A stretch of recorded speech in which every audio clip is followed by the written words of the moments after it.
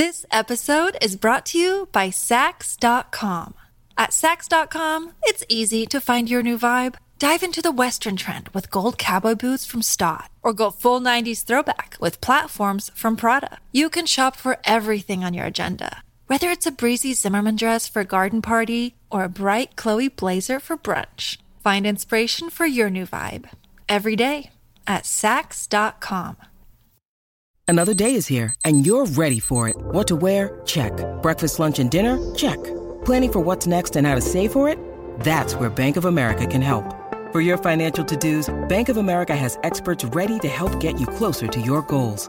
Get started at one of our local financial centers or 24/7 in our mobile banking app. Find a location near you at bankofamerica.com/talktous. What would you like the power to do? Mobile banking requires downloading the app and is only available for select devices. Message and data rates may apply. Bank of America N.A., member FDIC.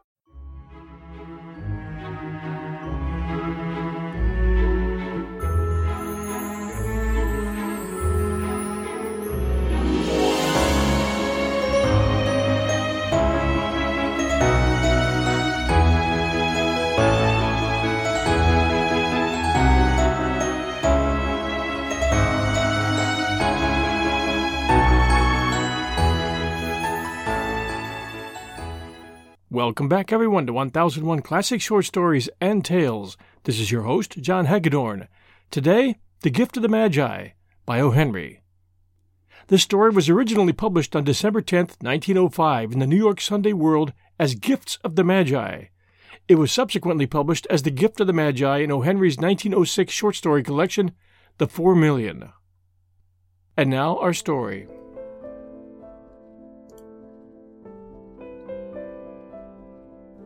$1.87. That was all. And 60 cents of it was in pennies. Pennies saved 1 and 2 at a time by bulldozing the grocer and the vegetable man and the butcher until one's cheeks burned with the silent imputation of parsimony that such close dealing implied. 3 times Della counted it. $1.87. And the next day would be Christmas. There was clearly nothing left to do but flop down on the shabby little couch and cry. So Della did it, which instigates the moral reflection that life is made up of sobs, sniffles, and smiles, with sniffles predominating. While the mistress of the home is gradually subsiding from the first stage to the second, take a look at the home. A furnished flat at $8 a week. It did not exactly beg her description, but it certainly had that word on the lookout for the mendicancy squad. In the vestibule below was a letter box into which no letter would go, and an electric button from which no mortal finger could coax a ring. Also appertaining thereunto was a card bearing the name Mr. James Dillingham Young. The Dillingham had been flung to the breeze during a former period of prosperity when its possessor was being paid $30 per week. Now, when the income was shrunk to $20, the letters of Dillingham looked blurred, as though they were thinking seriously of contracting to a modest and unassuming D. But whenever Mr. James Dillingham Young came home and reached his flat above, he was called Jim and greatly hugged by Mrs. James Dillingham Young, already introduced to you as Della, which is all very good. Della finished her cry and attended to her cheeks with the powder rag. She stood by the window and looked out dully at a gray cat walking a gray fence in a gray backyard. Tomorrow would be Christmas Day, and she had only $1.87 with which to buy Jim a present. She had been saving every penny she could for months, with this result. $20 a week doesn't go far. Expenses had been greater than she had calculated. They always are. Only $1.87 to buy a present for Jim. Her Jim. Many a happy hour she had spent planning for something nice for him. Something fine and rare and sterling. Something just a little bit near to being worthy of the honor of being owned by Jim. There was a pier glass between the windows of the room. Perhaps you've seen a pier glass in an $8 bat. A very thin and very agile person may, by observing his reflection in a rapid sequence of longitudinal strips, attain a fairly accurate conception of his looks. Della, being slender, had mastered the art. Suddenly she whirled from the window and stood before the glass. Her eyes were shining brilliantly, but her face had lost its color within 20 seconds. Rapidly she pulled down her hair and let it fall to its full length. Now, there were two possessions of the James Dillingham Youngs in which they both took a mighty pride. One was Jim's gold watch that had been his father's and his grandfather's. The other was Della's hair. Had the Queen of Sheba lived in the flat across the air shaft, Della would have let her hair hang out of the window some day to dry, just to depreciate Her Majesty's jewels and gifts. Had King Solomon been the janitor, with all his treasures piled up in the basement, Jim would have pulled out his watch every time he passed, just to see him pluck at his beard from envy. So now Della's beautiful hair fell about her, rippling and shining like a cascade of brown waters. It reached below her knee and made itself almost a garment for her. And then she did it up again nervously and quickly. Once she faltered for a minute and stood still while a tear or two splashed on the worn red carpet. On went her old brown jacket, on went her old brown hat. With a whirl of skirts and with the brilliant sparkle still in her eyes, she cluttered out of the door and down the stairs to the street. Where she stopped, the sign read, Madame Sofronie, hair goods of all kinds. 1/8 up, Della ran and collected herself, panting. Madame, large, too white, chilly, hardly looked the Sofronie. "Will you buy my hair?" asked Della. "I buy hair," said Madame. "Take your hat off, and let's have a sight at the looks of it." Down rippled the brown cascade. $20, said Madame, lifting the mass with a practised hand. "Give it to me quick," said Della. Oh, and the next 2 hours tripped by on rosy wings. Forget the hashed metaphor. She was ransacking the stores for Jim's present. We'll return right after these sponsor messages. This episode is brought to you by Sax.com.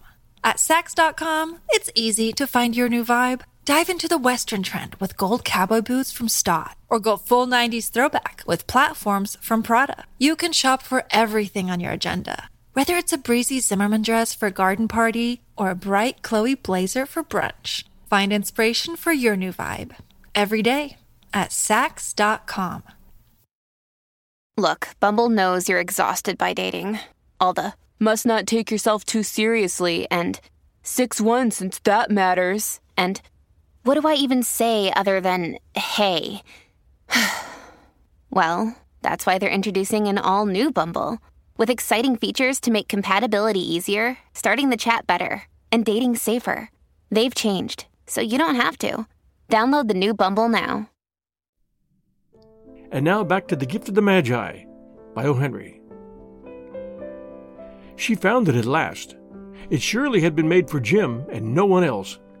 There was no other like it in any of the stores, and she had turned all of them inside out.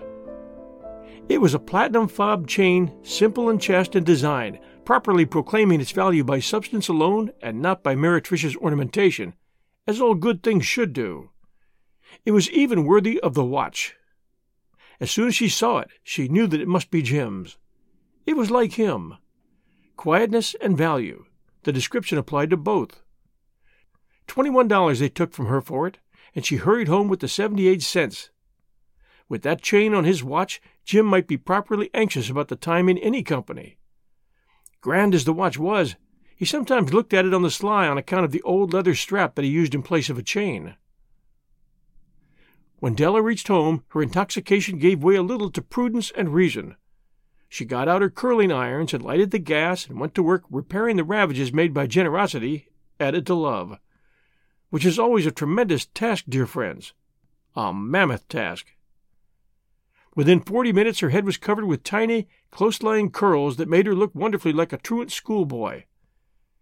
She looked at her reflection in the mirror long, carefully, and critically.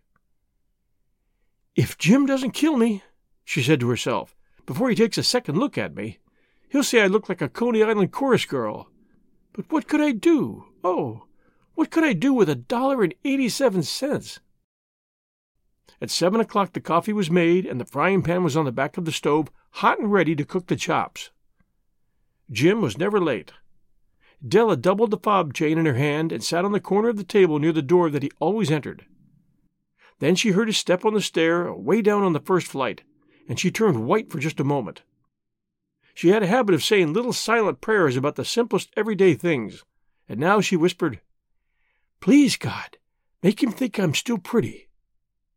The door opened, and Jim stepped in and closed it. He looked thin and very serious. Poor fellow, he was only 22, and to be burdened with a family? He needed a new overcoat, and he was without gloves. Jim stepped inside the door, as immovable as a setter at the sight of quail. His eyes were fixed upon Della, and there was an expression in them that she could not read, and it terrified her. It was not anger, nor surprise, nor disapproval, nor horror, nor any of the sentiments that she had been prepared for. He simply stared at her fixedly with that peculiar expression on his face. Della wriggled off the table and went for him. "Jim, darling," she cried, "don't look at me that way. I had my hair cut off and sold it because I couldn't have lived through Christmas without giving you a present. It'll grow out again. You won't mind, will you? I just had to do it. My hair grows awfully fast. Say Merry Christmas, Jim, and let's be happy. You don't know what a beautiful, nice gift I've got for you." "You've cut off your hair?" asked Jim, laboriously, as if he had not arrived at that patent fact yet, even after the hardest mental labor. "Cut it off and sold it," said Della. "Don't you like me just as well anyhow? I'm me without my hair, ain't I?" Jim looked about the room curiously. "You say your hair is gone?" he said, with an air almost of idiocy. "You needn't look for it," said Della. "It's sold, I tell you. Sold and gone, too. It's Christmas Eve. Be good to me, for it went for you. Maybe the hairs on my head are numbered," she went on with a sudden serious sweetness, "but nobody could ever count my love for you. Shall I put the chops on, Jim?" Out of his trance, Jim seemed quickly to wake. He enfolded his Della. For 10 seconds, let us regard with discreet scrutiny some inconsequential object in another direction. $8 a week or $1 million a year? What's the difference? A mathematician or a wit would give you the wrong answer. The Magi brought valuable gifts, but that was not among them. This dark assertion will be illuminated later on. Jim drew a package from his overcoat pocket and threw it upon the table. "Don't make any mistake, Dell," he said, "about me. I don't think there's anything in the way of a haircut or a shave or a shampoo that could make me like my girl any less. But if you'll unwrap that package, you may see why you had me going a while at first." White fingers and nimble tore at the string and the paper, and then an ecstatic scream of joy, and then, alas, a quick feminine change to hysterical tears and wails, necessitating the immediate employment of all the comforting powers of the Lord of the Flat. For there lay the combs, the set of combs, side and back, that Della had worshipped for long in a Broadway window. Beautiful combs, pure tortoiseshell with jeweled rims, just the shade to wear in the beautiful, vanished hair. They were expensive combs, she knew, and her heart had simply craved and yearned over them without the least hope of possession. And now they were hers, but the tresses that should have adorned the coveted adornments were gone. But she hugged them to her bosom, and at length she was able to look up with dim eyes and a smile and say, "My hair grows so fast, Jim." And then Della leaped up like a little singed cat and cried, "Uh-oh." Jim had not yet seen his beautiful present.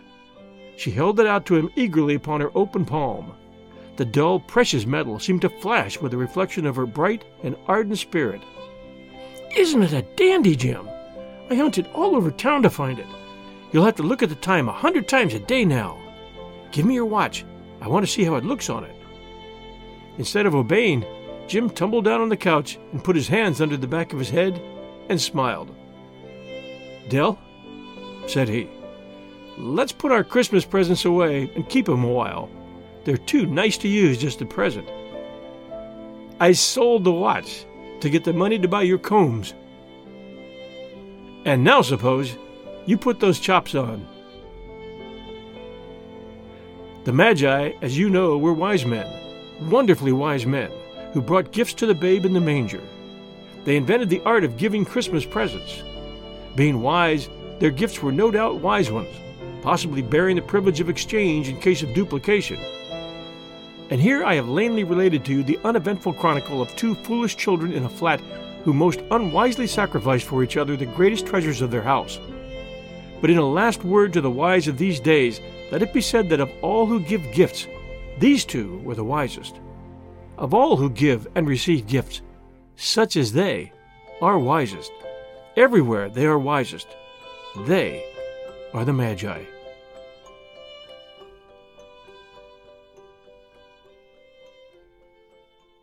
Thanks for joining us for The Gift of the Magi by O.HENRY.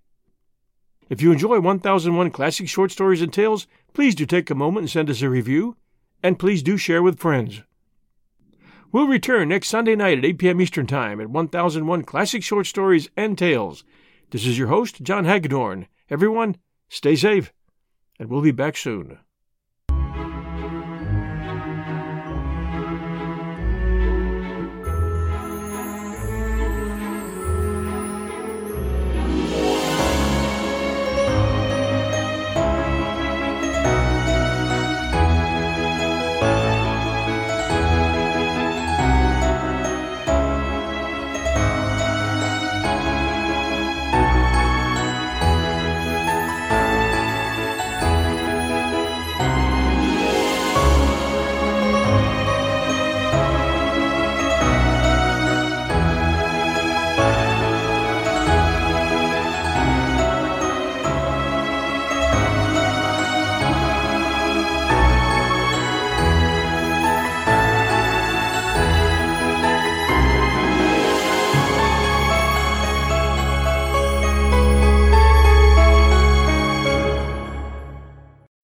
When you need mealtime inspiration, it's worth shopping Kroger, where you'll find over 30,000 mouth-watering choices that excite your inner foodie. And no matter what tasty choice you make, you'll enjoy our everyday low prices, plus extra ways to save, like digital coupons worth over $600 each week. You can also save up to $1 off per gallon at the pump with fuel points. More savings and more inspiring flavors make shopping Kroger worth it every time. Kroger, fresh for everyone. Fuel restrictions apply.